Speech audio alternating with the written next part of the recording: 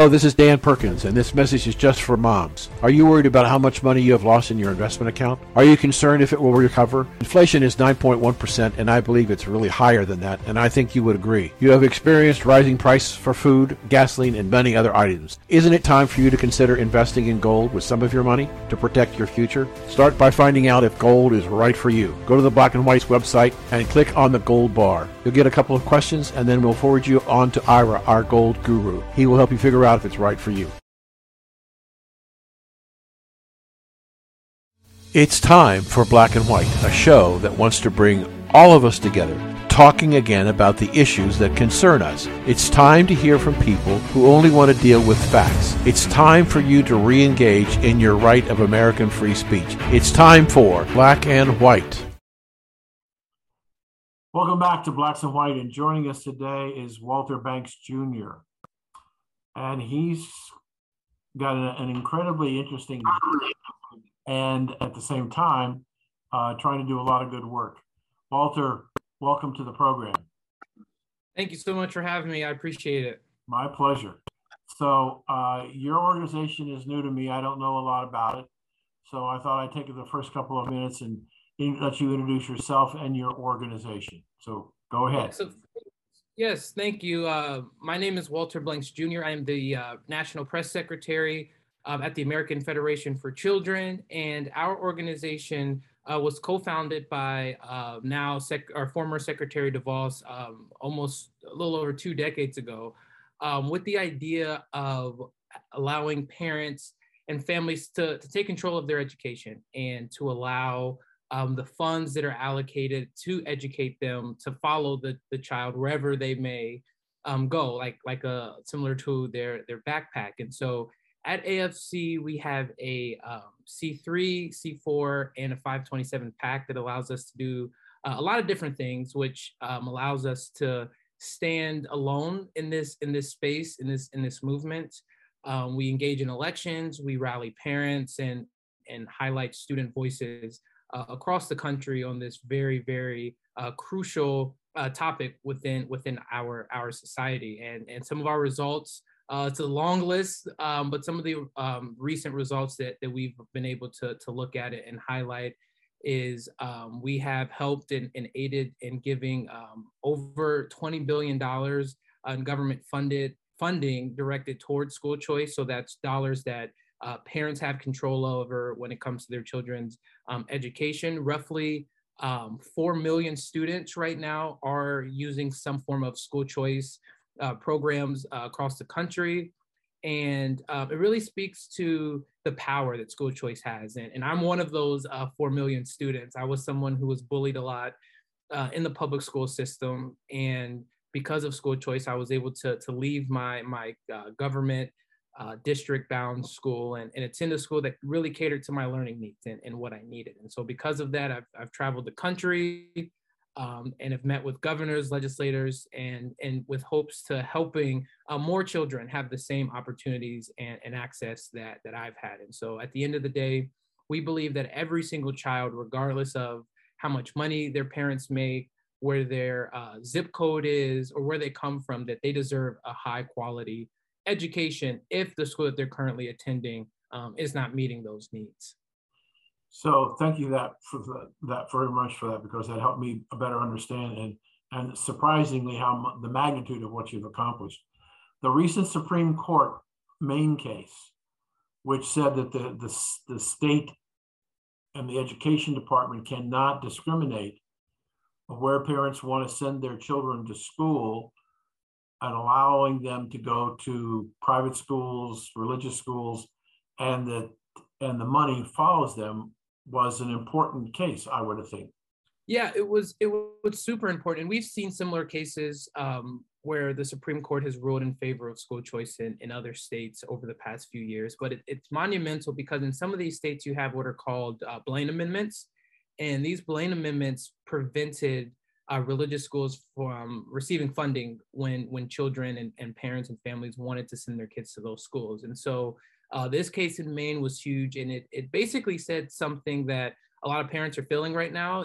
It's just that simply because a school is religious, those schools cannot be excluded from taking those school choice dollars, is what we like to refer to them as. And so it's another avenue, another vehicle on the road to educational freedom, which is what I like to say often. So if sometimes a parent will choose a school simply because it's a safe school, right? Like my mom picked the school because she knew I wasn't going to be bullied there. And so even with religious schools, some parents who don't even recognize or practice a religion will send their children to religious schools, whether it's for strong values, the academic rigor, the structure there, or that it's just, like I said before, simply a safe place. And so the ruling in Maine has opened the door for more children to be in those schools that parents ultimately want them to be in.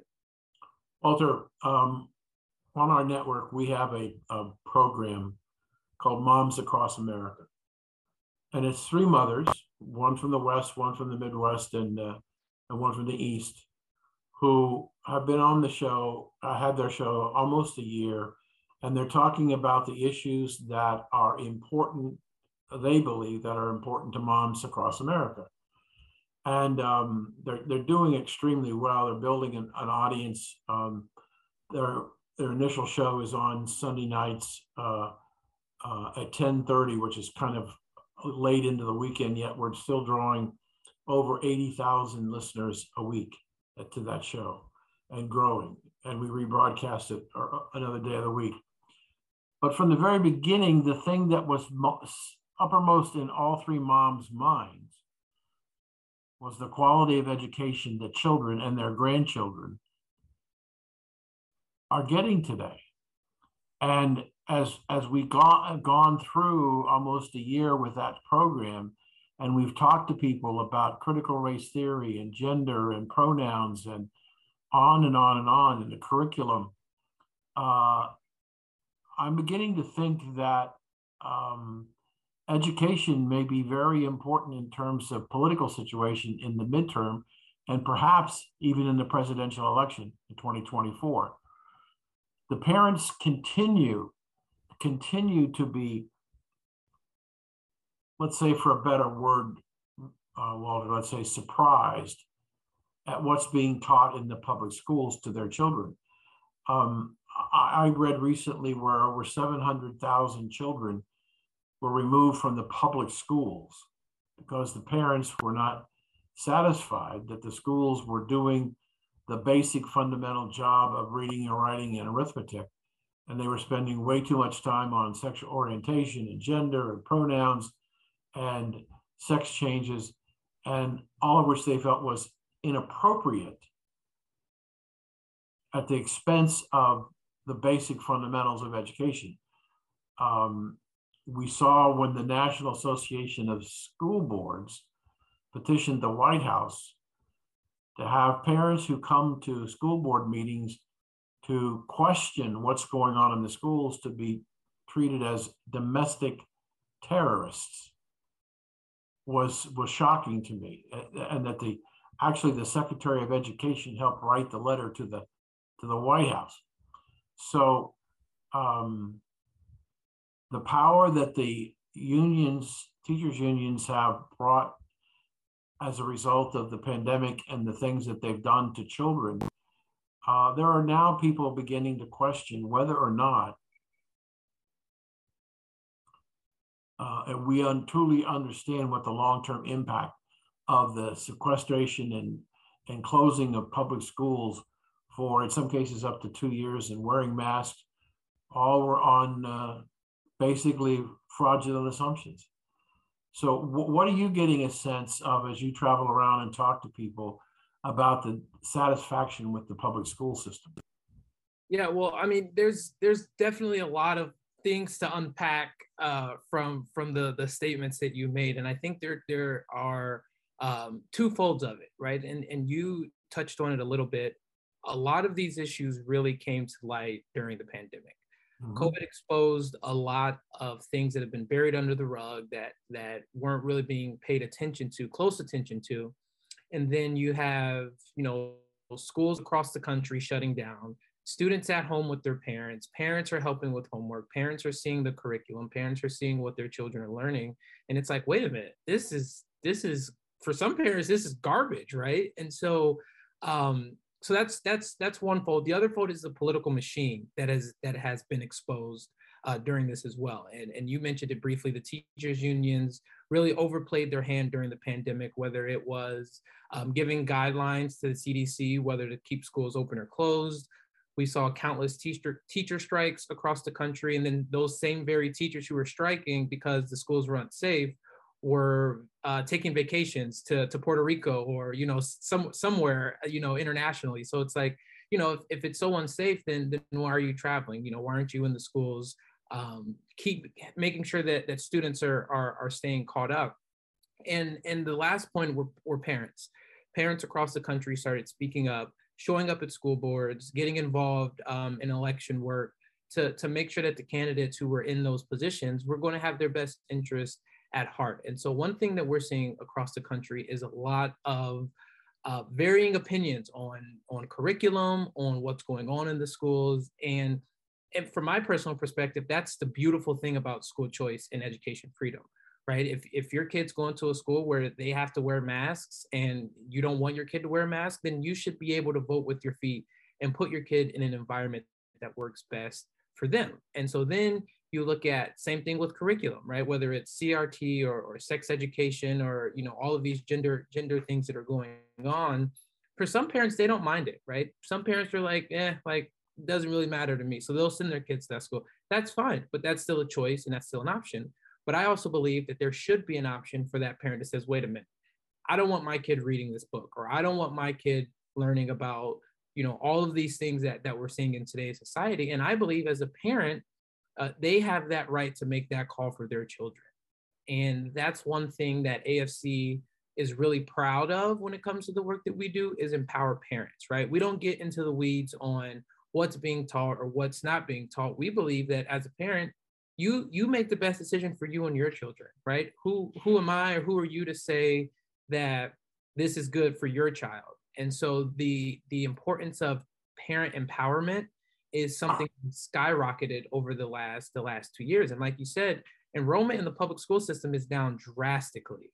And a lot of faith has been lost in the public school system, and parents are looking for alternative options. And that's where I believe in the marketplace, if you have a demand for innovation, that's where things will start to flourish, and newer forms of education will take foot. Let me tell you a quick story before we get to a break about what happened on my little island. I live on Sanibel Island in the Gulf of Mexico, off of Southwest Florida. The library put out a selection of books for children as part of Gay Pride Month that were laid out in the library, and they dealt with all the things like pronouns and sexual orientation. And a mother was going into the library with her 3-year-old, and when she saw all these things laying out on the table in the children's section, she thought it was inappropriate. So she went to the Board of Education, and they said, well, you may not agree with the books, but there is a process that you have to go through to see if the book should be removed. She went to the school board meeting, which had never, ever, the word I heard, never, ever had the public attend. There were over 100 people who were at the school board meeting, and they said they would take it under advisement. So you know what they did? The 100 parents went to the library and checked out all of the books. So there were no books available to be given to the children. They checked them all out. It's showing that the parents are taking activities at school boards, at schools, libraries, to see what's going on. And with that, we're going to have to take a pause here for just a few moments. And we will be back with Walter Banks, and we're going to talk about education in the United States. We'll be right back.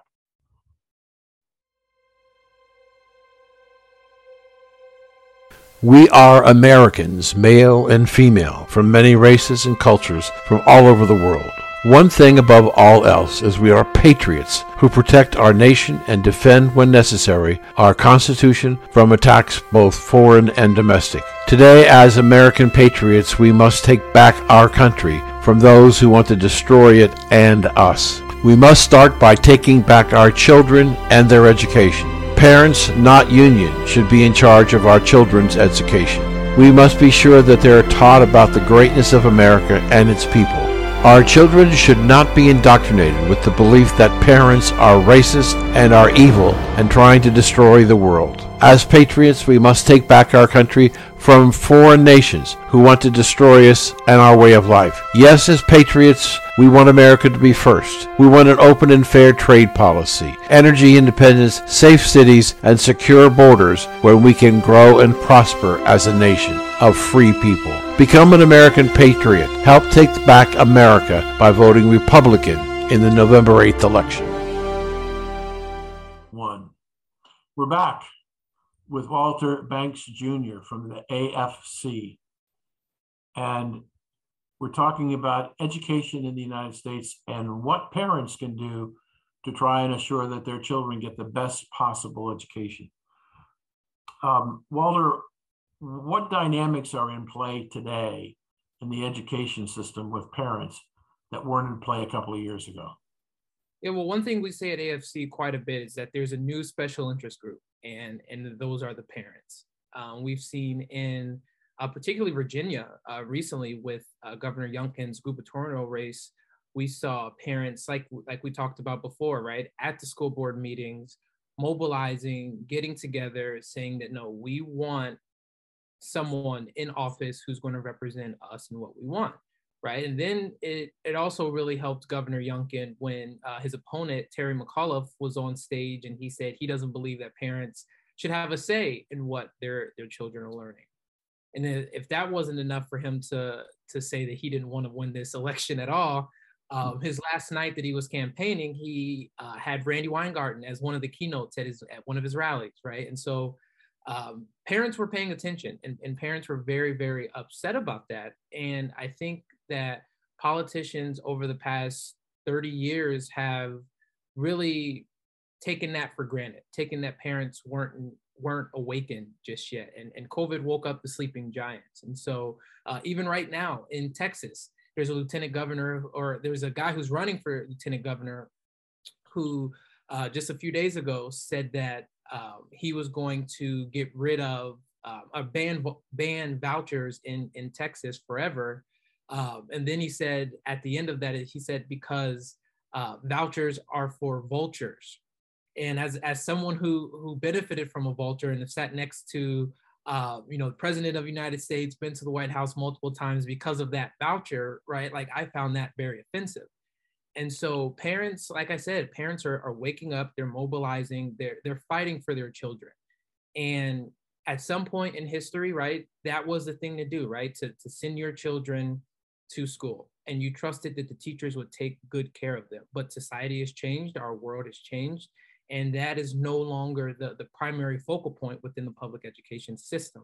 The focus is maintaining the monopoly and the status quo that has been there, not allowing for any kind of innovation or competition in that marketplace. And so parents are in a very, very unique perspective and position, something that we haven't seen in a very long time, to really fight and to really open up the doors of opportunities for their children. And one mother that I think of, in addition to my own, who fought relentlessly for me, is Miss Virginia Walden Ford out of DC, who fought for one of the first voucher programs in the country, all because her kid was in a failing school. And so right now, if you're a parent listening or even a student listening, now is the time to take up the fight and fight for education, not just for yourselves, but for everyone in this country, because without a educated populace, where will we really be in the future? Walter, do you think that the movement that you're talking about with the involvement of parents in education is a fundamental shift that's taken place in our country, or is it a fad? I definitely believe it's a fundamental shift, because parents are realizing that if someone's going to come out and campaign and ask for their vote, then they need something in return. And after seeing the demise or the downfall of the public education system, parents are looking for other options. And when it comes to their children and when it comes to the livelihood of their children, they're not going to stop fighting, especially in states like Arizona, where Governor Ducey recently signed a bill that allows every single family in Arizona to be eligible to take $7,000 of the allocated funds and use them for any kind of education expenditures that the parents see fit, right? You're talking over 1.1 million students in the state of Arizona will have an opportunity to take some of those dollars, parents primarily to take some of those dollars and use them for whatever their kid needs. And at the end of the day, that's what we're talking about, right? We're not talking about policy points or talking points or anything like that. We're talking about the livelihoods of our children, right? And then you take it a step further, right? In the communities that I come from, the minority, lower income communities, for most of us, education is the only way out, right? I didn't have D1 coaches knocking on my door to come play ball for them in college or anything like that. And so for most of us, almost all of us, education is the only way that we can escape poverty and escape the crime and the low expectations in our community. And every single parent, I don't care if you're rich, poor, black, white, whatever you are, every single parent wants their child to do better than they did themselves. And I firmly, firmly believe sitting here that school choice and education freedom is a great place to start. So Walter, what's going to happen to the public school system?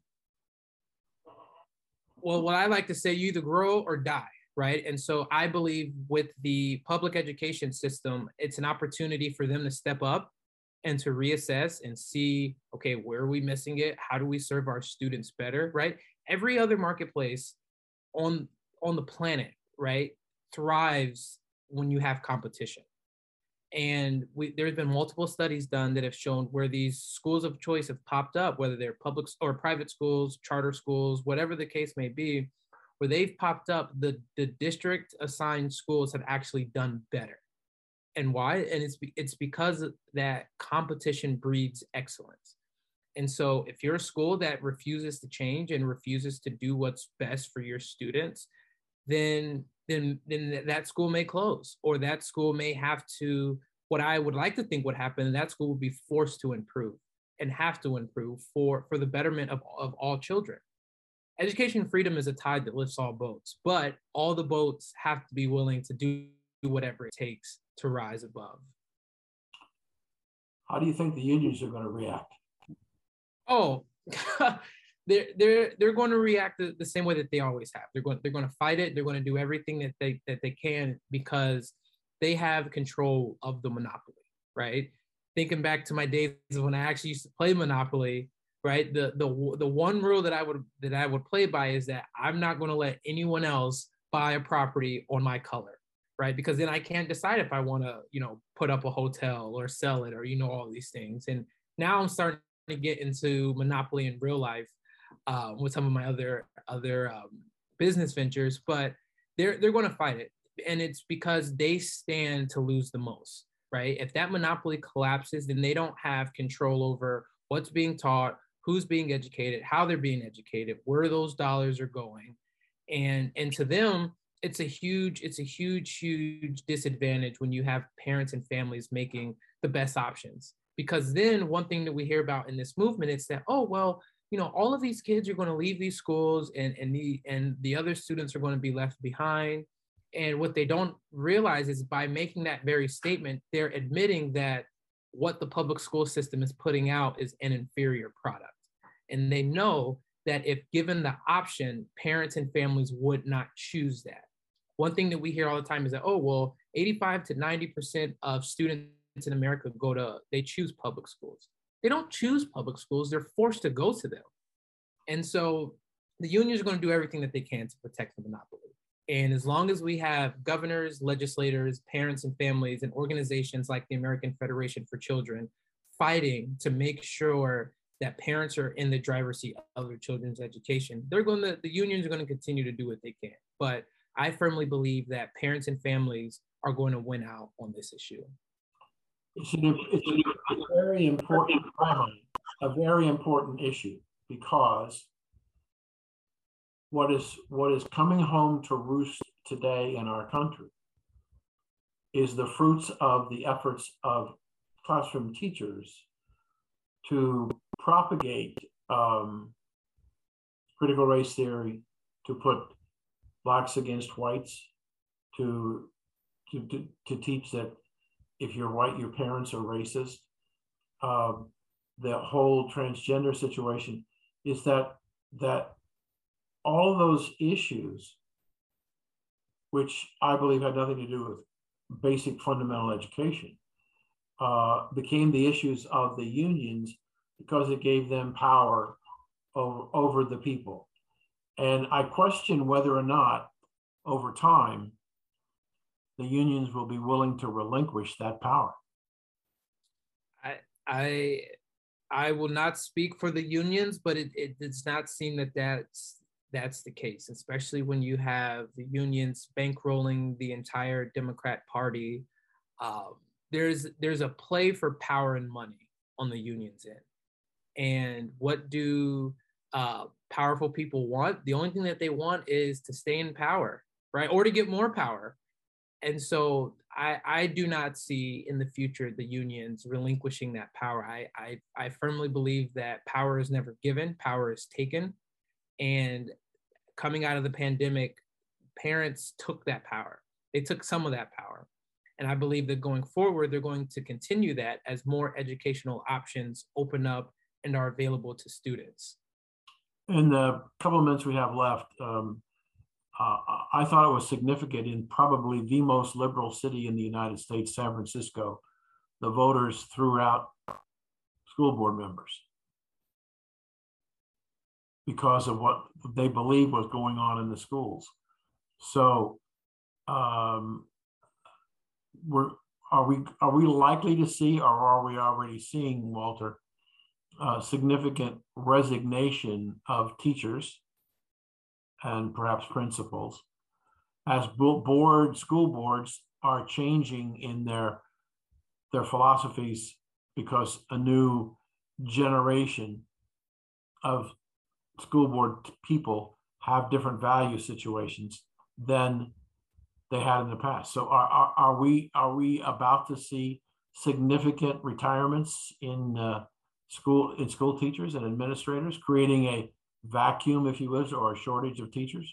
I don't believe so. I believe that we will begin to see actually the teaching profession growing and expanding, because if you can create a place for competition, right? Teachers will be paid not by how long they've been at a school, but how well they are teaching their children, right? Like, that's the great thing about educational choice, is that, you know, we always talk about students, but school choice can really help teachers as well, right? You know, there's been some talks about creating like teachers savings accounts, you know, similar to ESA programs that are across the country. And so I believe what's coming in the future is a more reverent and respect for teachers, right? Like up there with doctors, lawyers, you know, the people that we esteem in our society, because at the end of the day, how did that doctor become a doctor, right? Someone had to teach them, right? Same with the lawyer. And so I believe that the teaching profession and the teaching career is one of the most honorable and one of the most respected professions that you can have in our country.